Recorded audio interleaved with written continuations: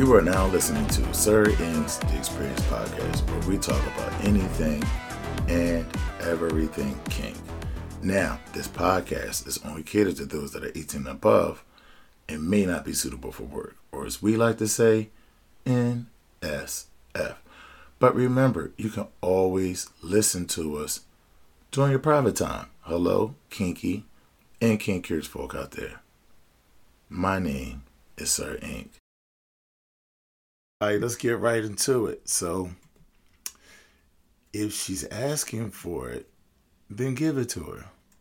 Now, of course, that's like self-explanatory, right? But, you know, there's some times where a person, a submissive, likes to be so on point and so disciplined, right?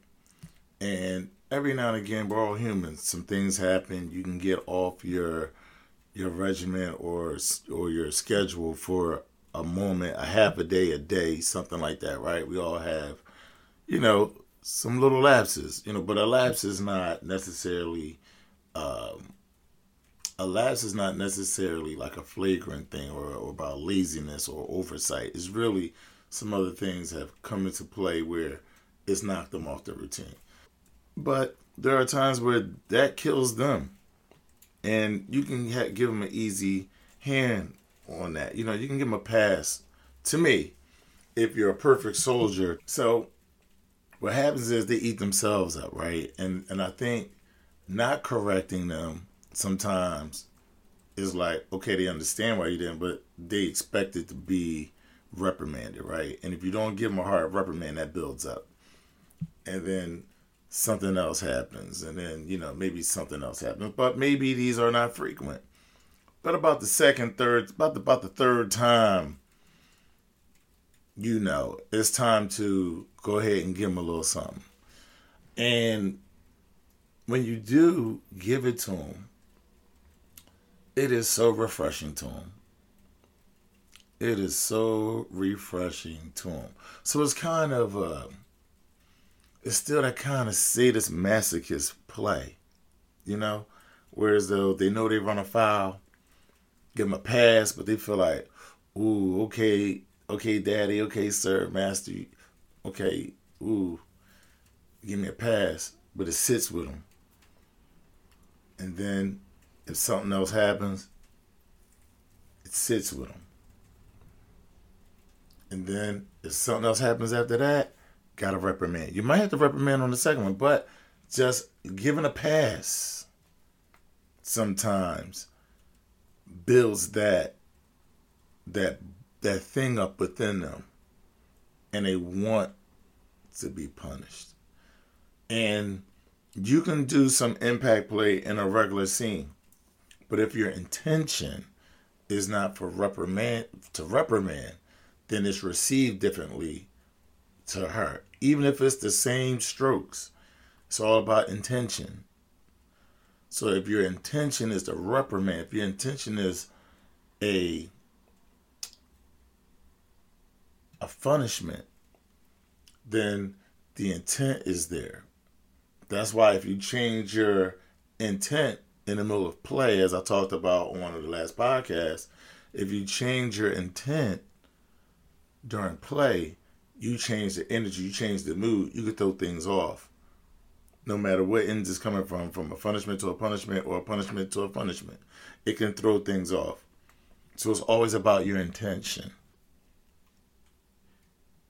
So it's about the intent. Intent with everything. And I say that men need to move with intention. Men need to move with purpose. The things you do with your submissive there's not a whole lot of happenstance that goes on. Things are very structured and planned. You can have room for spontaneity, right? This is not some military style up, down, left, right. There's room for expansion and for spontaneity, but the things that y'all do are structured, and you can't have long-lasting a long-lasting dynamic, or a dynamic that is actually interesting to both parties if there's no structure to it. Because fun moments, you can't just go out and think everything's going to be fun or everything's going to be freaky, everything's going to be hot and kinky every time.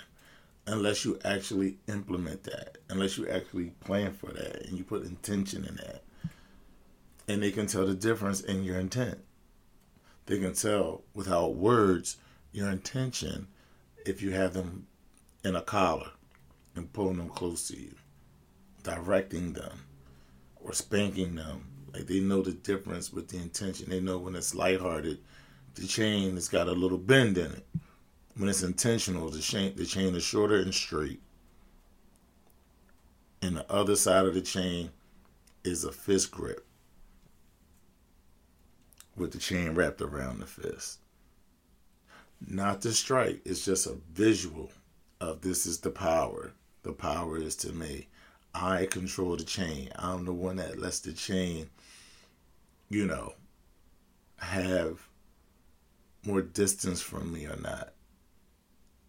Now, of course, this is not a choking thing, right? Your submissive may not be a pet, but if you are like a master, you have a slave, or you have a sub that likes to do, that likes to be a pet, then maybe you have a different kind of aggression when it comes to how you control them.